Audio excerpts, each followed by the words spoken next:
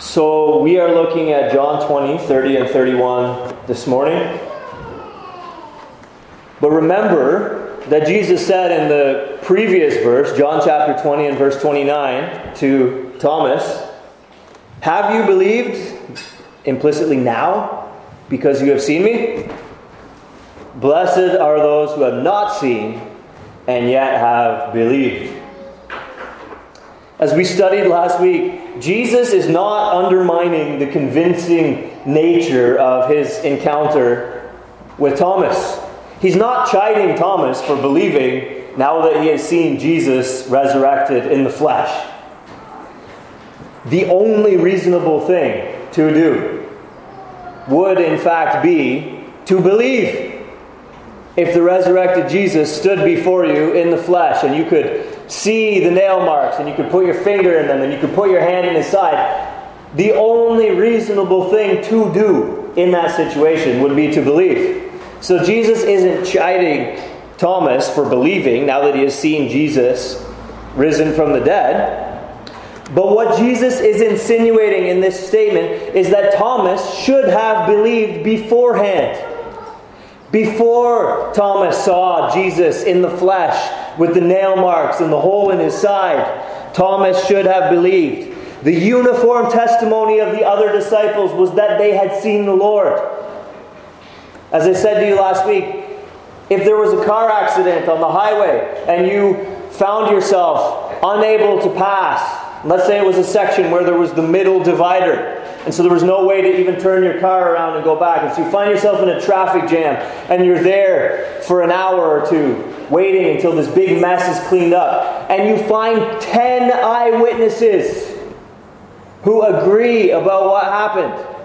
It is not rational to disbelieve the uniform testimony of 10 eyewitnesses. And these 10 had told Thomas that they had seen the Lord. Combine that with the fact that Thomas had seen Jesus' miracles firsthand. Thomas had heard from Jesus' mouth the claims that he had made about himself throughout the course of his ministry. Things like, "I and the Father are one. If you have seen me, you have seen the Father." Combine that with the fact that Thomas was at least an Old Testament kind of believer, if I could put it that way. He had faith in Israel's God. And that one day, Yahweh would send a Messiah. And that somehow, Yahweh was going to fix the problems in this world. That one day there would be a seed of the woman who would crush the serpent's head. That one day in Abraham's offspring all the nations of the earth will be blessed. Combine all of these things together, and the most reasonable thing for Thomas to have done prior to seeing Jesus resurrected in the flesh was to believe. In other words, Thomas wasn't being too logical. Thomas was not being logical enough. The most plausible explanation for such an about-face of these disciples who had all agreed a week before that Jesus was dead and that they were cowering in fear, but now were claiming that Jesus was alive. The most plausible explanation for that about-face was that Jesus was, in fact, alive. People don't change that much psychologically in a week. Especially when one factors in that Jesus had raised someone else from the dead already. Namely, Lazarus. And Jesus had fed multitudes miraculously and healed people with a touch or a word. It was not implausible to believe that Jesus himself had risen from the dead. He had said, "I have authority to lay down my life, and I have authority to take it up again." But Thomas, inconsistently and irrationally, narrowed his criteria for plausibility to first-hand empirical evidence, and thereby came to an irrational conclusion that Jesus had not risen from the dead. Remember what I told you last week. There are many who, like Thomas, say something like this: I would believe in Jesus if he would appear to me. Or if I personally witnessed one of the miracles that Jesus did, I would believe. Or I've never seen a resurrection, so I don't believe that Jesus rose from the dead. What they are doing is they're narrowing their criteria for what is plausible to first-hand empirical evidence. The underlying premise of such statements is that only first-hand empirical evidence will suffice for these people to believe. But have each of these people traveled firsthand around the entire circumference of the earth and realized that they didn't fall off the edge, but actually came all the way back around to where they started? And therefore, and on that basis alone, they believe that the earth is round and not flat. You see, there are many things which it is possible to gather first-hand empirical evidence about, and yet which we are content to rest on credible second-hand information about. The earth is not flat. I haven't traveled around the entire circumference in a straight line and circled back around to where I started, but I believe that the earth is not flat. I hope that you do too.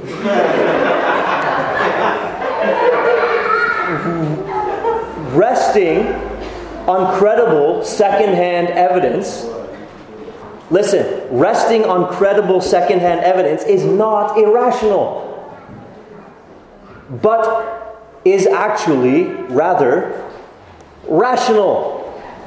To do the opposite is what is irrational. It is irrational to disbelieve everything but that which you have first-hand empirical evidence about.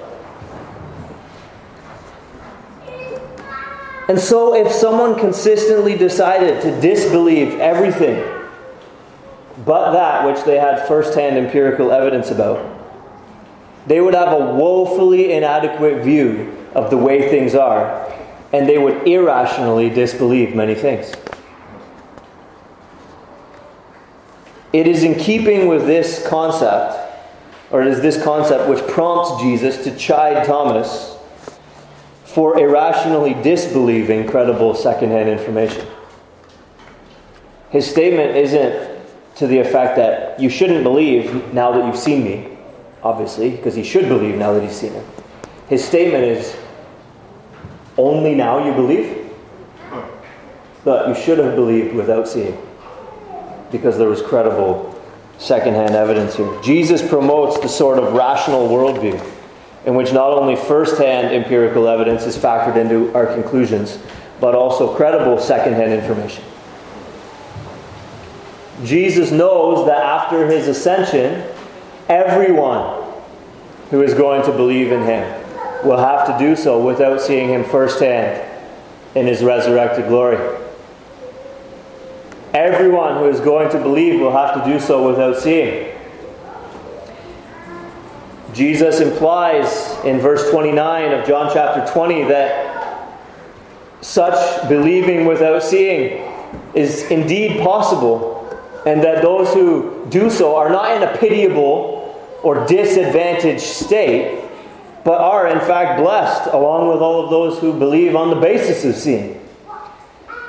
Such faith, believing without seeing, will be of equal standing with the apostles, as Peter puts it in 2 Peter chapter 1 and verse 1, writing to those who believed on second-hand evidence that they have obtained a faith of equal standing with his own. Such faith, believing without seeing, will likewise lead not to perishing, but to eternal life. Now this is the context of John chapter 20. Verses 30 and 31. That's what has immediately preceded John chapter 20, verses 30 and 31.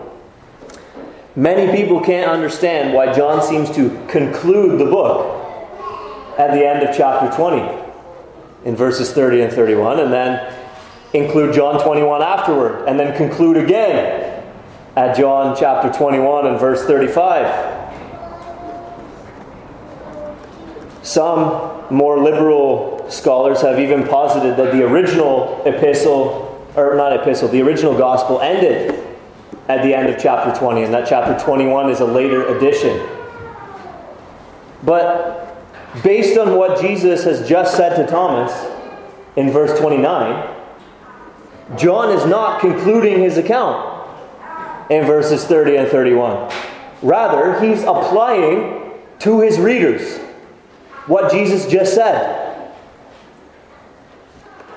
John is basically interjecting and saying to his readers essentially something like this. Look, Jesus has just said that we should be able to believe without seeing, implicitly on the basis of credible secondhand evidence. And here is credible secondhand information on which to rest your faith. I've written for that very reason, to give you a credible basis for believing and having life in Jesus' name. Have you believed because you have seen me, Thomas? Blessed are those who have not seen and yet have believed. John's like, okay, hear what Jesus just said? Look, I have written these things so that you may believe without seeing. I have written these very things so that you, readers who haven't seen Jesus in the flesh and haven't had the opportunity to put your fingers in the nail marks in his hands or put your hand in his side, so that you may believe that Jesus is the Christ, the Son of God, and that by believing you may have life in his name. So this morning we are going to briefly review these things that John has written, namely his gospel, and then establish John's credibility, or at least examine John's credibility in brief. And then I'm just going to urge you to believe on the basis of what John has said. So our message is pretty simple this morning. Let's begin then with a brief review of John's gospel. And of necessity, this is going to have to be a pretty high-level flyover of John's gospel, because we've been in this book since 2018. There's been little breaks here and there, but I preached something like, I did a rough count this week, something like around 75, 80 sermons already on John's gospel. So we obviously can't review everything exhaustively this morning. But let's look at the contours and the main emphases of the book. So this is going to be more like if you bought several hundred acres of land somewhere in North America. This is like going up in a helicopter to view it, rather than like walking the footpaths and dipping your toes in the river and so forth. This is a pretty high-level flyover, but you're going to get a sense of the lay of the land. John 1 lays out immediately the identity of Jesus as the Word who was with God and the Word who was God. And in John chapter 1 and verse 14, we read that the Word became flesh and dwelt among us. This is going to be a theme that's revisited over and over again in John's Gospel. In chapter 3 and verse 13, Jesus says that he is the Son of Man who has descended from heaven. Some say, the Son of Man. So Jesus is no God. Jesus is the Son of Man. But contrary to that line of reasoning, this title, Son of Man, does not negate Christ's claim to divinity. Rather, it establishes his identity as the Messiah prophesied in Daniel chapter 7. Daniel says, I saw one like a son of man approaching the Ancient of Days, and so on and so forth. So, if we put it together, the assertion in John 3 is that the Messiah turns out to be the Word himself, who was in the beginning with God and was God. You see, the Son of Man that title doesn't deny that he is a man. In fact, it concedes that yes, he is a man. But it doesn't negate the fact, testified elsewhere, that he is more than a man. All that title does is establish that he is the Messiah. And he is the Messiah descended from heaven, according to chapter 3 and verse 13. Again, in chapter 6, Jesus says that He is the bread of God who comes down from heaven and gives life to the world. Follow the logic of those who object to Jesus' divinity on the basis of His title, the Son of Man, in John chapter 3. In John chapter 6, you see, He is neither man nor God, but bread. You see? If we were to apply this consistently, it really doesn't hold up. Arguing like that isn't a good way of arguing. Jesus is called the Son of Man to highlight something about the nature of His identity and His ministry. And He's called the bread of God to highlight something of the nature of His identity and His ministry. Calling Him the Son of Man doesn't mean that He's not God, any more than calling Him the bread of God negates that He is either man or God. So He is the Word who was in the beginning with God and was God. But He became flesh and dwelt among us. He's the Son of Man. Where did the Messiah come from? He descended from heaven. He's the bread of God descended from heaven. You see here? So this theme is that Jesus comes from above. As the book progresses, Jesus begins to emphasize that the place where He came from is the place to which He is returning. John chapter 7, verse 33. John chapter 8 and verse 14. John chapter 13 and verse 3. I'm not going to turn you to all of these, but I mention them for the note takers.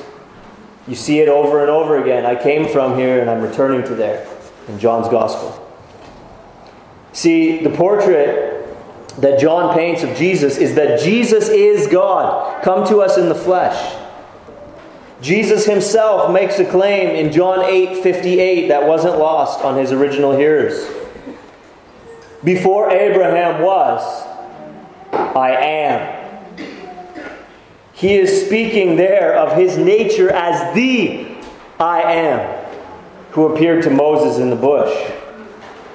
Now notice that Jesus didn't say, before Abraham was, I was, which would merely be a claim to be old, exceedingly old. Jesus said, before Abraham was, I am, which is a claim to not, it's a claim as to the mode of His existence. And I'm going to get a little philosophical with you here for a moment. Only God does not exist in a succession of moments. Everyone else and everything else does.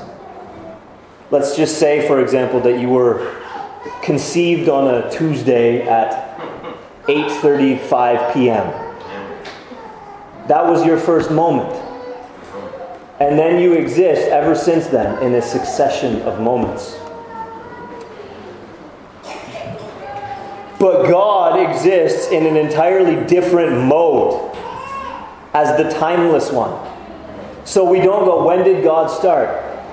In 6 quadrillion, 732 billion, whatever, BC. You see? He does not exist in a succession of moments, but He exists as the timeless one. Transcending time. Before time was, God could say, I am. So when Jesus says, before Abraham was, I am, He's saying something that wasn't lost on His hearers. So the next verse reads, so they picked up stones to stone Him. It wasn't because He was brashly arguing that He was super old. It was because He was making an implication. He was drawing an implication for them that He is from heaven.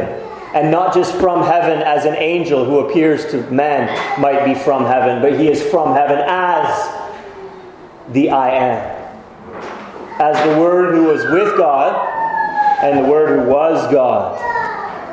In case we're still in doubt though, Jesus tells us explicitly in John chapter 10 and verse 30, I and the Father are one.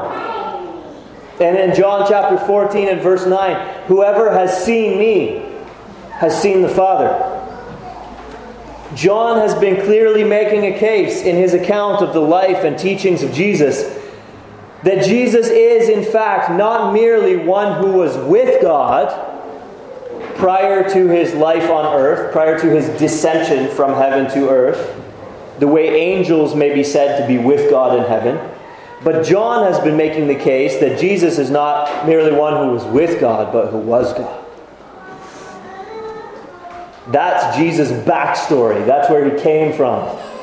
So he is on earth as the one who came from heaven, not just as an angel might when appearing to men, but as one who is himself divine. Now this, of course, raises a question about God's nature and the nature of the incarnation. What happened when Jesus became flesh and dwelt among us? Is God now on earth instead of in heaven? Is there more than one God, since Jesus claims to be God but also says his Father is in heaven? You see, these are questions that are naturally raised by the very statement that the Word who was God became flesh and dwelt among us. John answers questions like these too, and this is another major theme of John's Gospel. He teaches us about the nature of God as Trinity: Father, Son, and Holy Spirit. Again, in chapter 1, John introduces us to this main theme. He says in verse 14 of chapter 1 that Jesus is the only Son from the Father. And he says that immediately on the heels of saying that others will become children of God. So Jesus is not the only Son in the sense that there are no others. But Jesus is the only Son in the sense that he is a unique Son in the way that others will never be. No other children of God were in the beginning with God and were God. You see, I'm a child of God. I am a son of God. Any male believer in this room is likewise a son of God. You women who are trusting in Christ are daughters of God. We are children of God. But none of us can say, I was in the beginning with God and was God. Nobody can say before Abraham was, I am. You see? And so Jesus is presented as the only Son in the sense that he is a unique Son in a way that none of us are nor ever could be.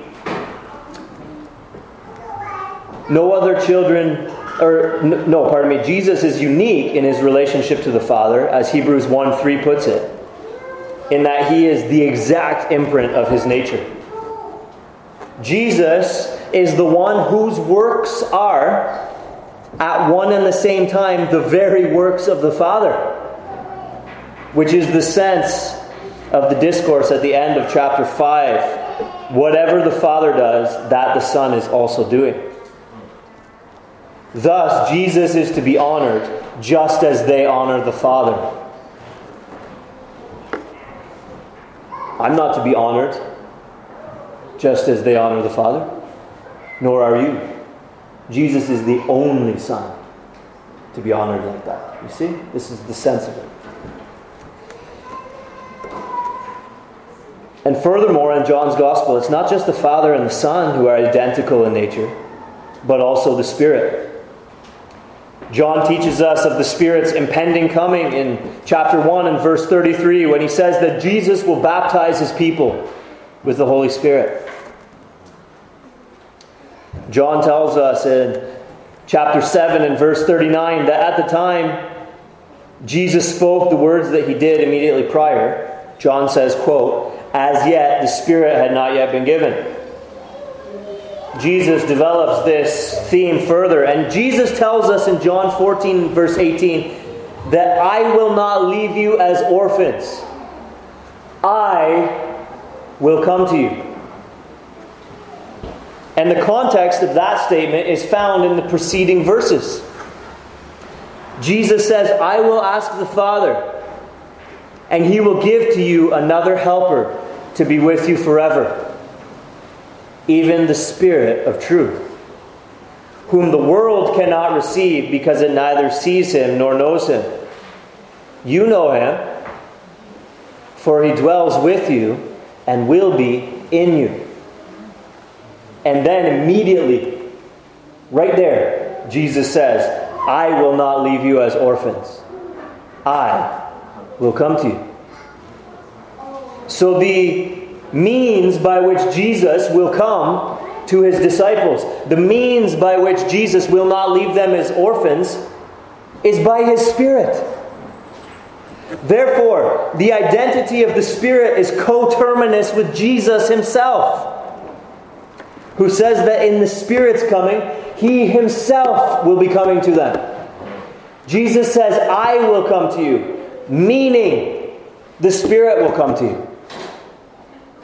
You see, in John's Gospel, Jesus is one with the Father. Jesus is one with the Spirit. And so the Spirit is one with Jesus. The Father is one with Jesus. Therefore, the Father and the Spirit are one with one another. And so John teaches us of a God, one God, who is eternally, I am, outside of time, not existing in an endless succession of moments, but transcending time. A God who exists eternally, I am, as Father, Son, and Holy Spirit. The Father, Son, and Spirit are with one another in one sense, and are one another in another sense. Just as the Word was with God and was God.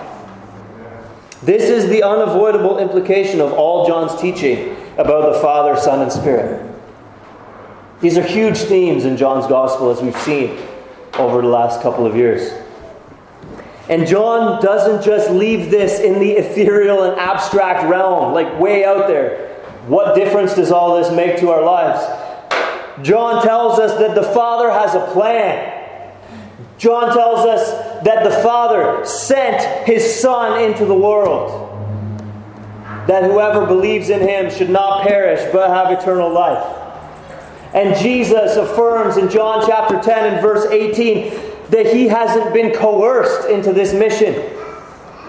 But he states, no one takes my life from me, but I lay it down of my own accord. There is a problem, however, which is that, as John chapter 3 and verse 19 says, this is the judgment.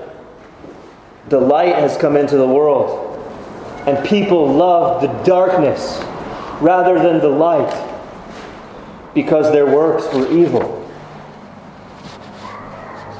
Our corrupt nature makes it such that even though the Father has a plan, and even though the Son came into the world to lay down his life for his sheep, for his friends, we would never believe unless God intervenes. Jesus teaches in John chapter 3 that unless one is born again, he cannot see the kingdom of God. And so we thank God that there is not only a Father who plans, and there is not only a Son who willingly dies, but there is a Spirit who gives the new birth. Thank God that not only the Father and the Son are active in planning and sending and coming, but that the Spirit is active in being the Father's agent of drawing men and women, boys and girls to faith in Christ who otherwise would never come.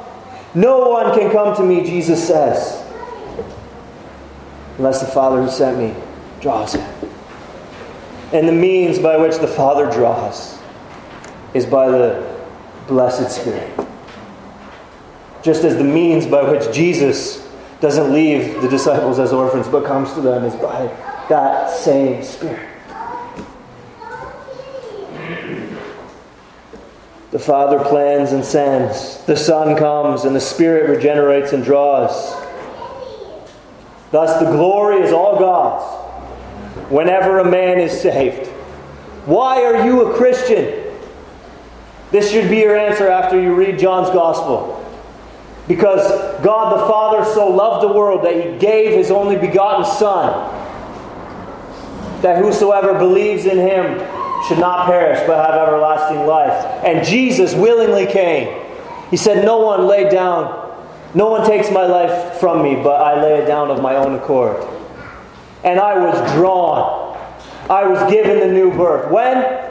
At what point was I given the new birth? Paul tells us in Ephesians 2. Even when you were dead in your trespasses and sins, right then, before you started moving to God, God moved toward you right then. But God, being rich in mercy, because of the great love with which He loved us, even when we were dead in trespasses and sins, made us alive together with God in Christ Jesus. Why am I a Christian? Because the Father planned and sent, because the Son willingly came, and because the Spirit drew. The glory is God's. And the responsibility is all man's when a man refuses to come to faith in Christ. Right after John chapter 3:16 is John chapter 3:17. For God did not send His Son into the world to condemn the world, but in order that the world might be saved through Him. Whoever believes is not condemned, but whoever does not believe is condemned already, because he has not believed in the name of the only Son of God. And so we circle back around now to John chapter 20, verses 30 and 31. Now putting an emphasis on this last major theme that I'm going to lay out for you from John's Gospel, which is this. There are two groups of people in John's Gospel. The truly believing and the unbelieving. Really, ultimately, only two groups of people in John's Gospel. You read about the crowds. You read about the disciples. You read about the Jews. You read about the Sanhedrin. You read about the Romans. But ultimately, John draws this out for us over and over again. There's really only two groups. The truly believing and the unbelieving. See, John divides the unbelieving into several subcategories, if you will. Most notably, he uses the word belief sometimes, even of those who want to kill Jesus, or even those who abandon Jesus later. And what John is doing there is he's highlighting for us that there is a kind of belief that doesn't actually mean you love Jesus. It doesn't actually mean you've been born again. It doesn't actually mean you've experienced a heart change.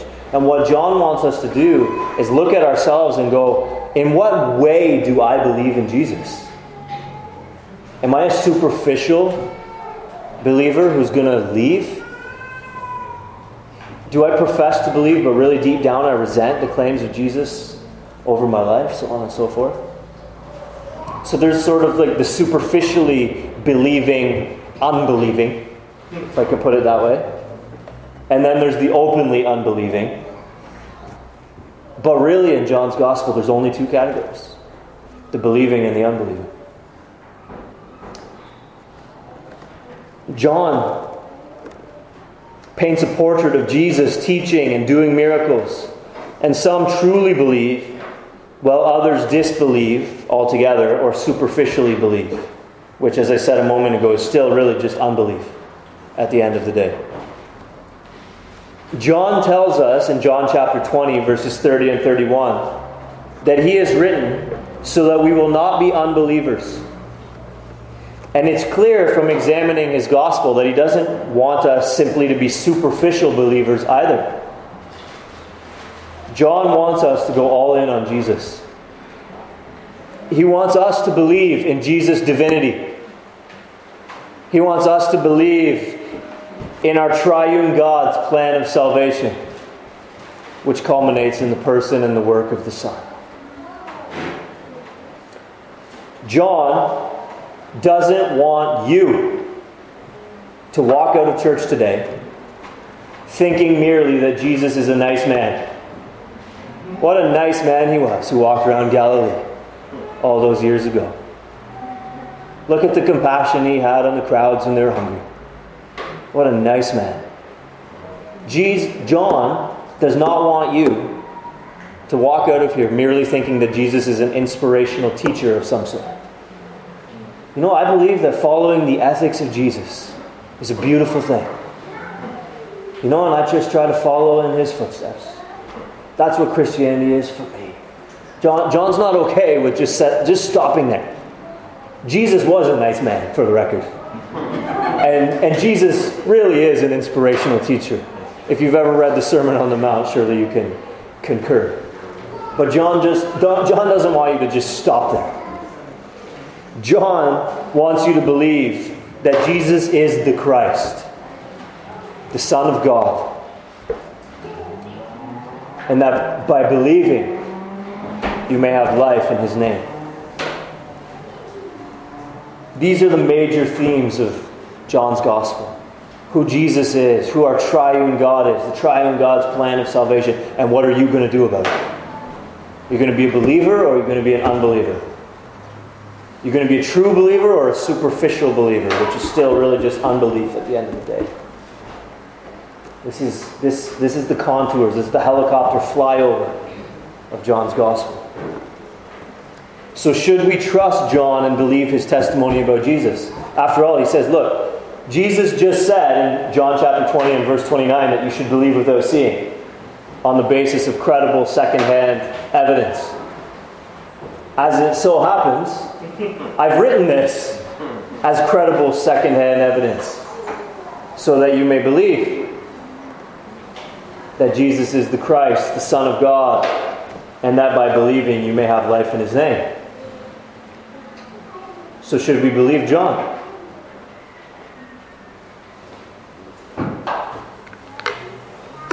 Let's briefly examine John's credibility. And I'll raise only 3 brief points here. First, what John says is internally consistent. John's system of doctrine is not self-defeating nor incoherent. John's gospel does not bear the marks of an insane man's rambling. If John chapter 1 and verse 1 is true, that Jesus was in the beginning with God and was God, then absolutely nothing that follows is implausible in John's gospel. In fact, it makes so much sense. John's gospel has explanatory power for the sociological phenomenon of Christianity's rapid spread in the first century in spite of persecution. If I came to you today, I said, listen, I got this secret message to give you. If you believe it and you go public about it, there's a real good chance you're going to get your head chopped off.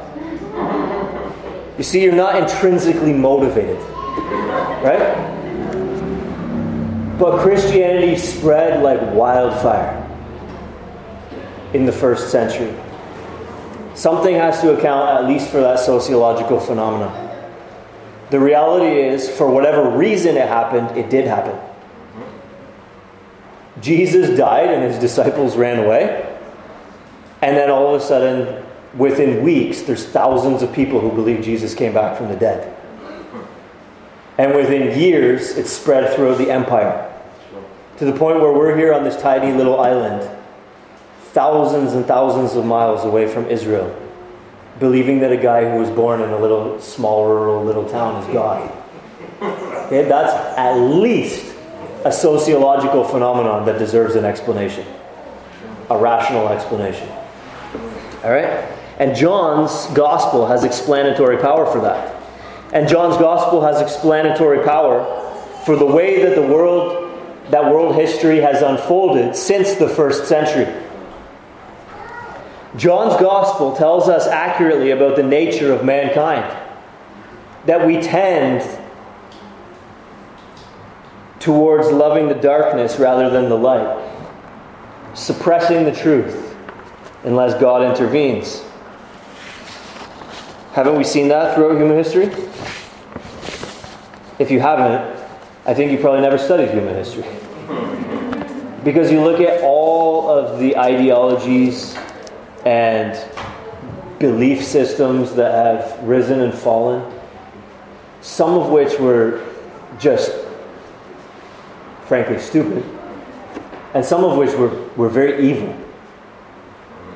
Can you not see that we tend towards darkness rather than light? And yet, throughout the ages, countless Christians have been willing to live and even die for their belief in Christ Jesus. John's Gospel gives us a plausible explanation for both of these phenomena. We tend toward darkness rather than light. We suppress the truth in unrighteousness because we really are the kind of people that the Bible says we are, and that John tells us we are. Unless we're born again, we can't even see the kingdom of God. That's like rocket science to us. And we just prefer the darkness, and our deeds are evil. But there is a God who gives people new hearts and new eyes to see. And when people get new hearts and new eyes to see, they see and they enter the kingdom of God, and they're looking for a better country, as Hebrews puts it.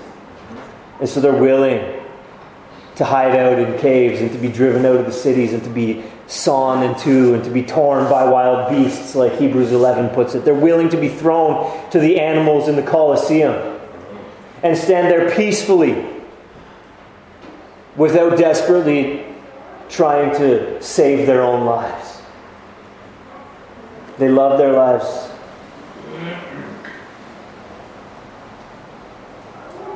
Not unto death.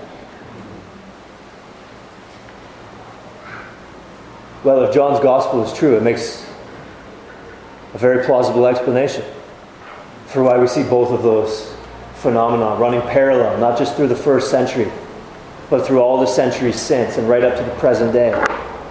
Why there are people why the mass of humanity seems to prefer the darkness rather than the light. Why there's so much evil in the world. And yet why there are still those who are willing to live and die for the belief that Christ has risen and that there is a better country and a better kingdom. John's Gospel gives us a plausible explanation for all this. Second, John himself seems to have believed his own story.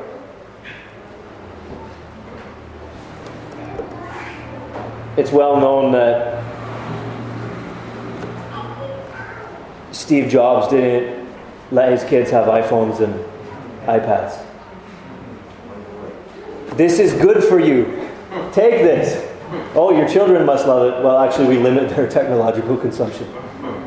Right? It raises into the question the "this is good for you" narrative. You see? But John seems to have believed his own story. John seems to have really believed this is good for you.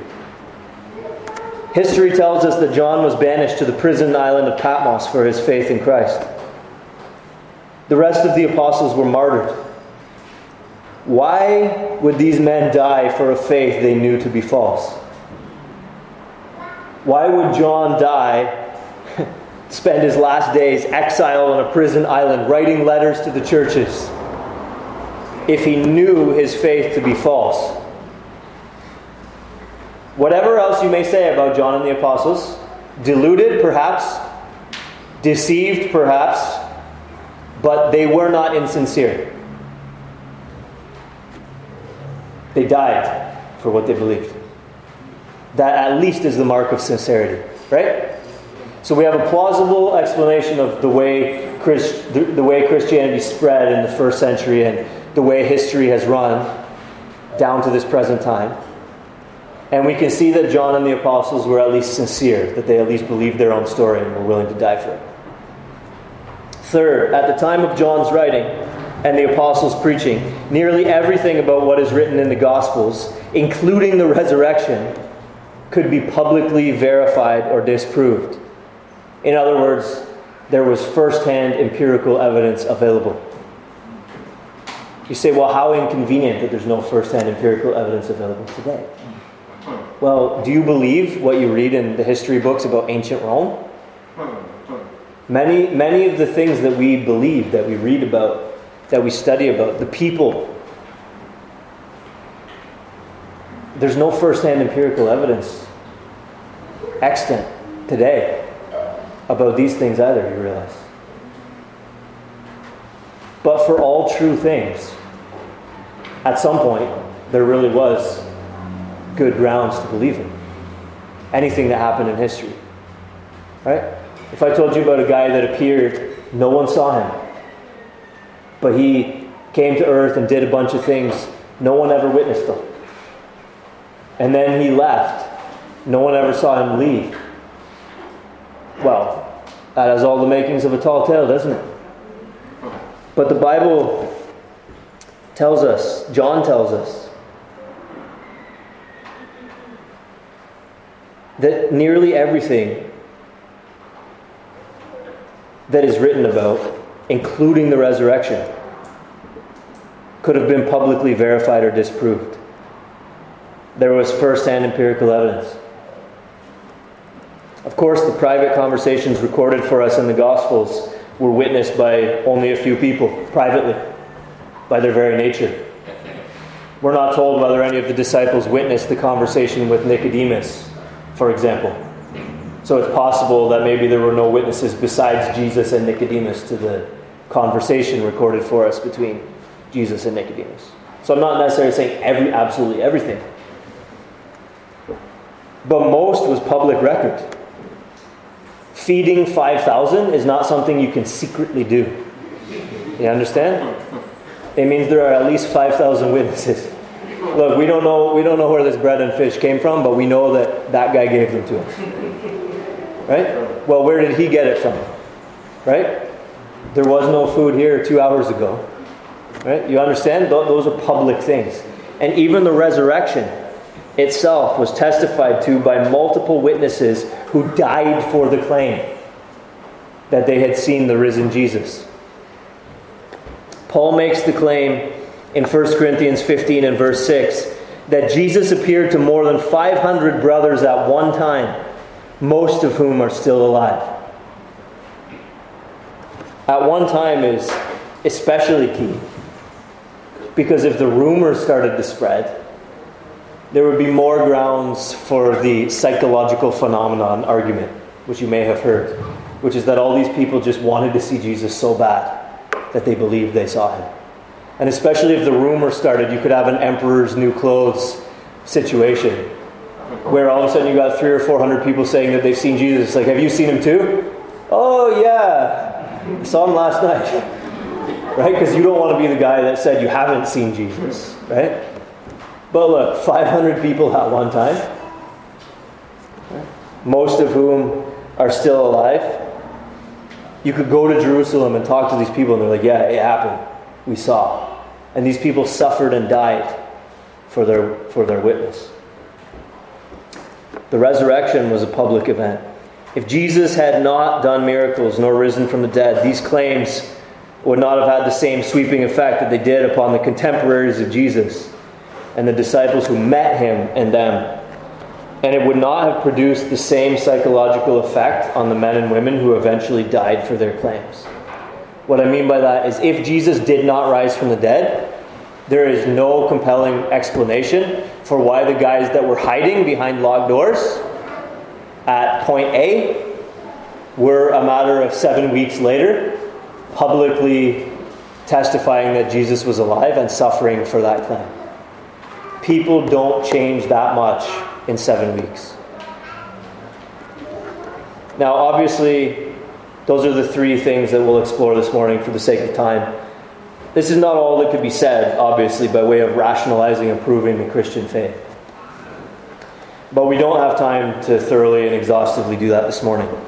In fact, it wouldn't be possible even over a few months or years of sermons to do so. There is ample material to be considered in favor of rational belief in Christ Jesus. And some have dedicated their whole careers simply to that one task. The discipline is called apologetics. People have dedicated their whole lives to exploring that field of study. So it's well beyond our scope today.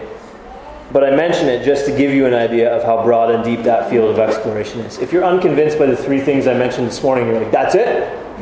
No, that's not even close to it. I'm just giving you the tip of the iceberg. But this morning we have seen at least, that John's gospel is a sincere and coherent telling of what John truly believed happened. And that John and his contemporaries suffered and died for what they purported to be true in their gospel accounts and preaching. Namely, that Jesus is the Christ, the Son of God, who lived, died, and rose. And that these events were attested to by multiple witnesses, and that by believing you may have life in His name. If this is true, it changes everything. And we have credible secondhand information that it is indeed true. So believe. Like Nicodemus in chapter 3, you might be curious about Jesus right now. Like the woman by the well in chapter 4, you might be skeptical of Jesus right now. Like the crowds, you might be wondering within yourself right now, can this be the Christ? Like the Sanhedrin, you might resent Jesus in your heart and His claims upon your life. But hear Jesus Himself. I am the bread of life. John chapter 6 and verse 35. I am the light of the world. John chapter 8 and verse 12. I am the door. John chapter 10 and verse 9. I am the good shepherd. John chapter 10 verse 11 and 14. I am the resurrection and the life. John chapter 11 verse 25. I am the way, the truth, and the life. John chapter 14 and verse 6. I am the vine. John chapter 15 verses 1 and 5. If Jesus really said these things, and it's not to be seriously doubted in the face of John's sincere testimony that he did at least say these things, even if he didn't rise from the dead. If Jesus really did say these things, which he did, there's no rational grounds to say he didn't at least say these things, then C.S. Lewis's well-known saying applies here. Many of you would have heard this already. A man who was merely a man and said the sorts of things that Jesus said would not be a great moral teacher. He would either be a lunatic on the level with a man who says he is a poached egg, or else he would be the devil of hell. You must make your choice. Either this man was and is the Son of God, or else a madman, or something worse. You can shut him up for a fool. You can spit at him and kill him as a demon. Or you can fall at his feet and call him Lord and God. I would urge you this morning to do just what C.S. Lewis said to do at the end there. Fall at Jesus' feet with Thomas on the basis of credible secondhand information and cry out, my Lord and my God. Believe that Jesus is the Christ, the Son of God, and by believing, have life in His name. There is a fountain filled with blood, drawn from Emmanuel's veins. The sinners plunge beneath that flood, lose all their guilty stains. The dying thief rejoiced to see that fountain in his day, and there may I, there may you, though vile as he, wash all our sins away. Believe in Jesus this morning.